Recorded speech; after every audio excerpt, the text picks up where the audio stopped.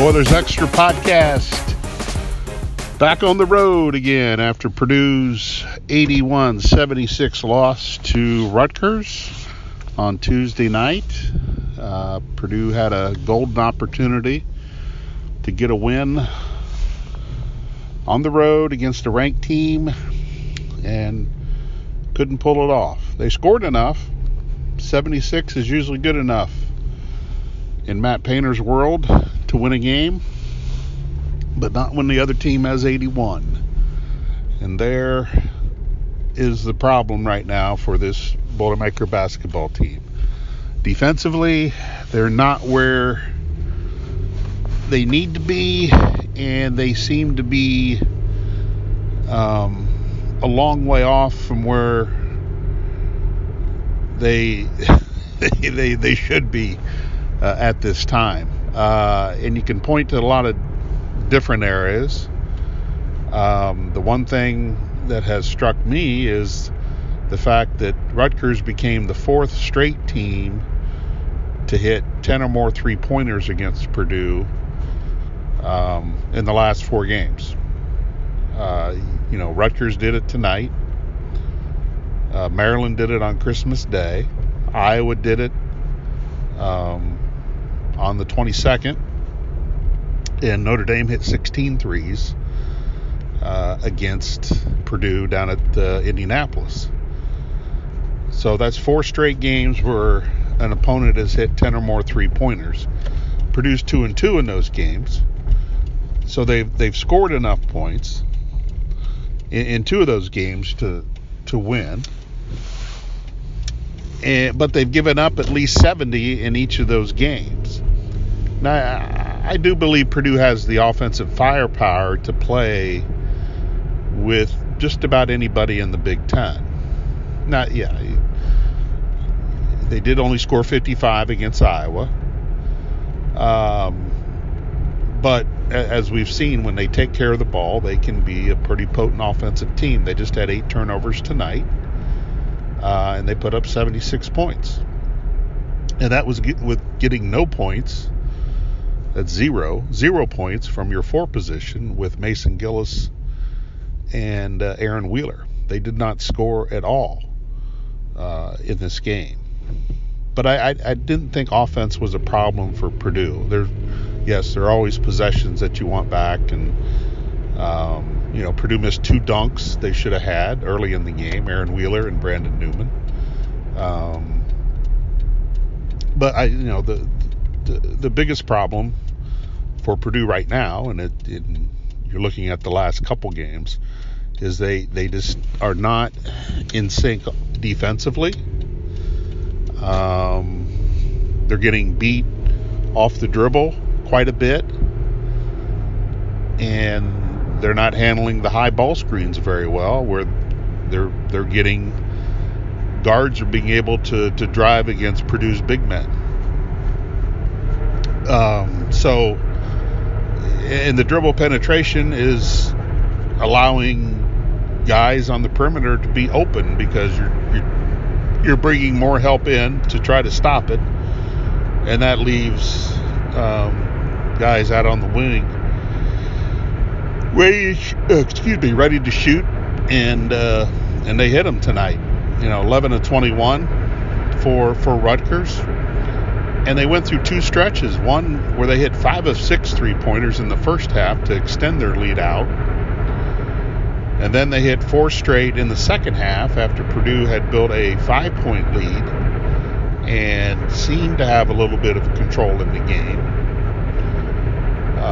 But then there was I think a turnover or a missed shot that went awry, and then Rutgers got a dunk, and then they hit a 3, and they hit another 3, and they kind of grabbed control of the game. But Purdue came back. They had a chance late in the game, but it never got to a one possession situation later in the game. But Purdue had its chances to overtake them, and I felt like they had enough offense to win this game. They just didn't have enough defensively. And the one thing that probably sticks out more defensively is that Rutgers scored 81 points without their leading scorer, Ron Harper Jr., who averages 23. So again, the game was there for the taking for Purdue, but they didn't take it. Is that just having youth? Is that something else? Rutgers got a solid team. They've got a handful of guys that can score, and that was proven tonight. Montez Mathis, 25 points, career high, 5 of 5 from 3-point range. That's what teams need when your leading scorer is out. They need someone to step up. But Purdue did not, from what we're accustomed to seeing with Purdue teams under Matt Painter, and even to Gene Cady to that extent, where they were just not in tune with it defensively. And when you look at the Maryland game along with this game, Purdue's getting beat at the 3-point line. They're getting beat badly at the 3-point line, and that's where teams are making their money against Purdue, is hitting threes. There's enough good shooters in this league that you can't leave them open, and you're going to play the percentages, and you're going to say this guy can't hit a three, or he'll come back down to earth. And it looked like that was going to happen. I think I think Rutgers hit 7 of its first 9 3-pointers and just looked unstoppable. And then they missed like 5 or 6 in a row. That allowed Purdue to get back into the game. Purdue had to hit some shots, but that allowed Purdue to get back in the game once they started missing. But then they got on another hot streak and kind of took control. But Purdue has to shore up its defense. I don't know if they're going to be able to do that effectively on Saturday at Illinois, just because they have a tremendous inside-outside combination and plenty of weapons on that team, and they defend. For the most part, Illinois does defend. I know you start looking at scores, and they're giving up a lot of points. Gave up a lot of points to Penn State. They gave up a lot of points to Rutgers. They only give up 60 to Indiana at home. But I think they defend when they want to. When they want to get down in a stance and defend, they do it. And I think that's going to be Purdue really needed this game tonight to try to get a split. I just don't know if they can go to Illinois and win. I don't know if this team right now is ready to go to Illinois and win. Purdue's got a young team. They're playing a lot of young guys, and in most games you have a lot of you have freshmen, you have guys that are playing for the first time out on the floor, and it's just a learning experience right now. And this is a tough league. It will always be a tough league, but those that have the experience are better off right now.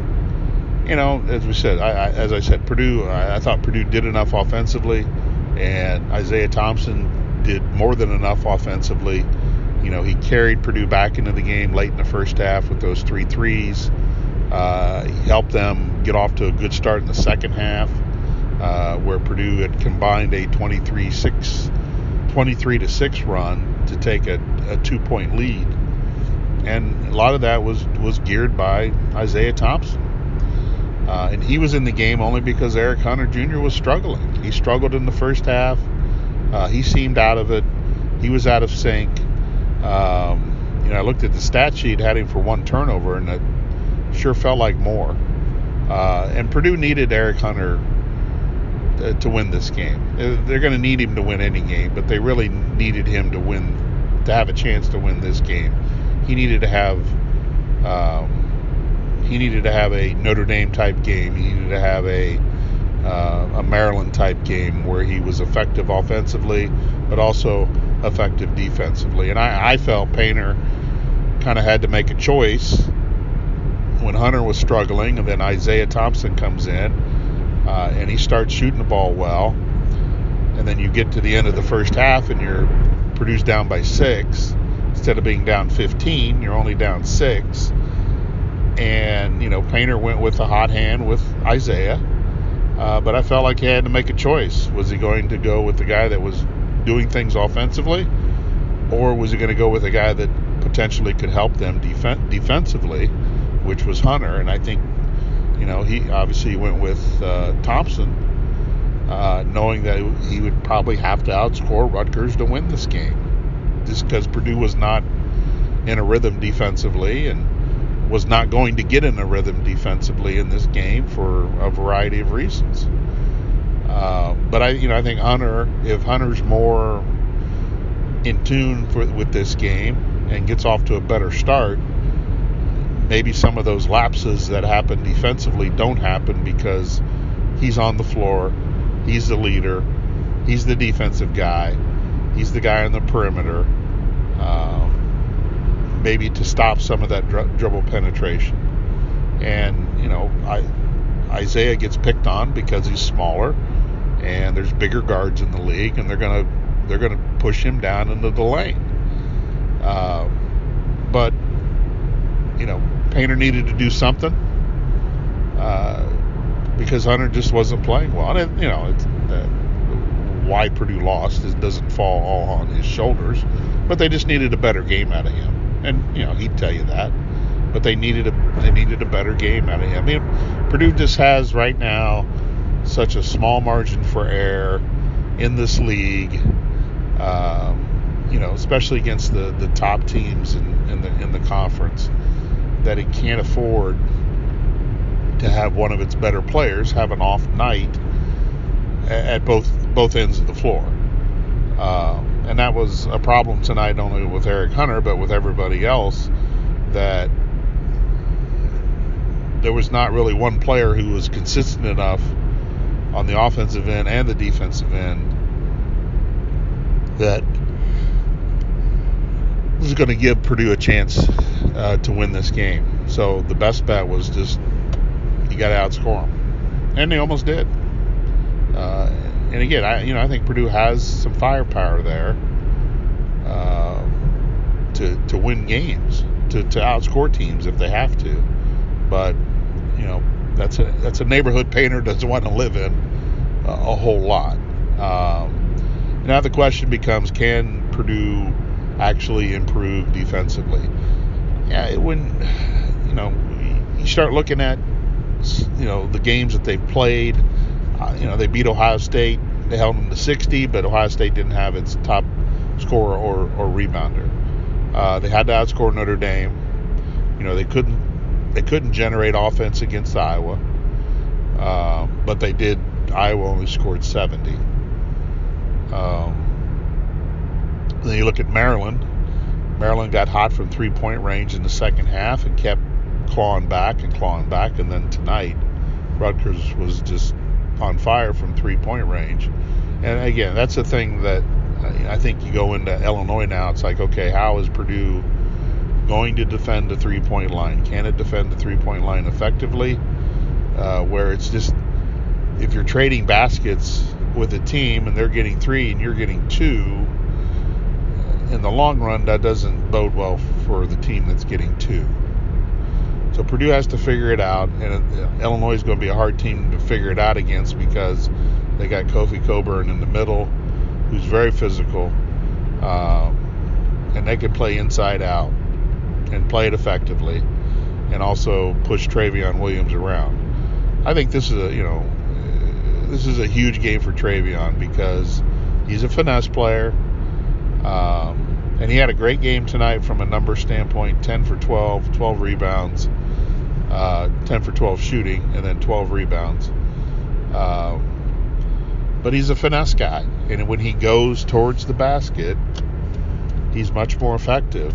But when he fades away and he doesn't go up strong, he's going to miss shots. And can he handle the physicality that's going to be thrown his way on Saturday? If he does, then Purdue's going to have a shot. If he doesn't, then I don't think Purdue's going to have a shot to beat Illinois. and that's just that's the way it's gone. And Illinois is going to have a week off before they play Purdue, and Purdue's going to have to try to figure out some things defensively. I mean, they might play well, they might play better defensively against Illinois, but they still may give up a lot of points. Because guys do hit shots. Players hit shots all the time that they're not supposed to hit. Purdue hits shots they're not supposed to hit. So I mean, it goes both ways. But Purdue got behind. They fought back. That much they can take out of it, and maybe try to build on that going in, knowing that if when they get in that situation again, they can fight back. But in the end, they just didn't have enough defensively to really win this game. They had enough offensively, but they didn't have enough defensively to get the win. And they're going to have to try to figure those things out against the better competition in the league, which continues with Illinois. They do catch a break a little bit with Nebraska, but then you've got Michigan State and Indiana after that.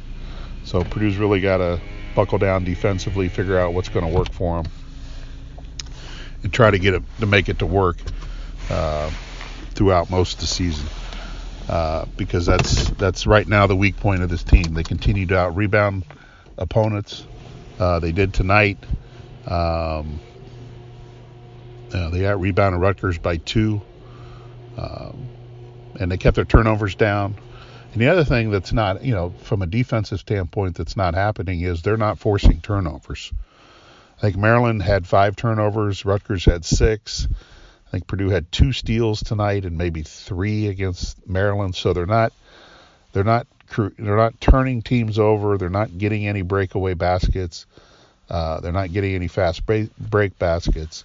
So they need to pressure the ball a little bit more and try to get some points that way, and just try to disrupt another team's offense by forcing them into turnovers. I mean, it was a really clean game for the most part, but Purdue needs to pick it up. I think that'll be a sign that this team maybe is coming around defensively if they start to force some turnovers.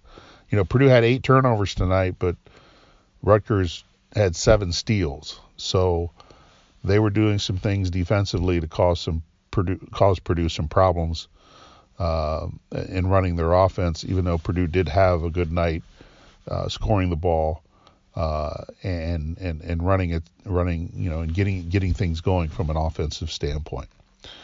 All right, Purdue drops it to Rutgers, 81-76, and up next Saturday at Illinois. Appreciate you stopping by, and if we don't put one of these out before Thursday or Friday, Thursday's New Year's Eve, right? Friday's New Year's Day. I get my days all screwed up. Anyway, Happy New Year. If we don't put one of these out before the end of 2020, and if not, then we'll recap what happened Saturday against the Fighting Illini. Thanks for stopping by, and have a good day.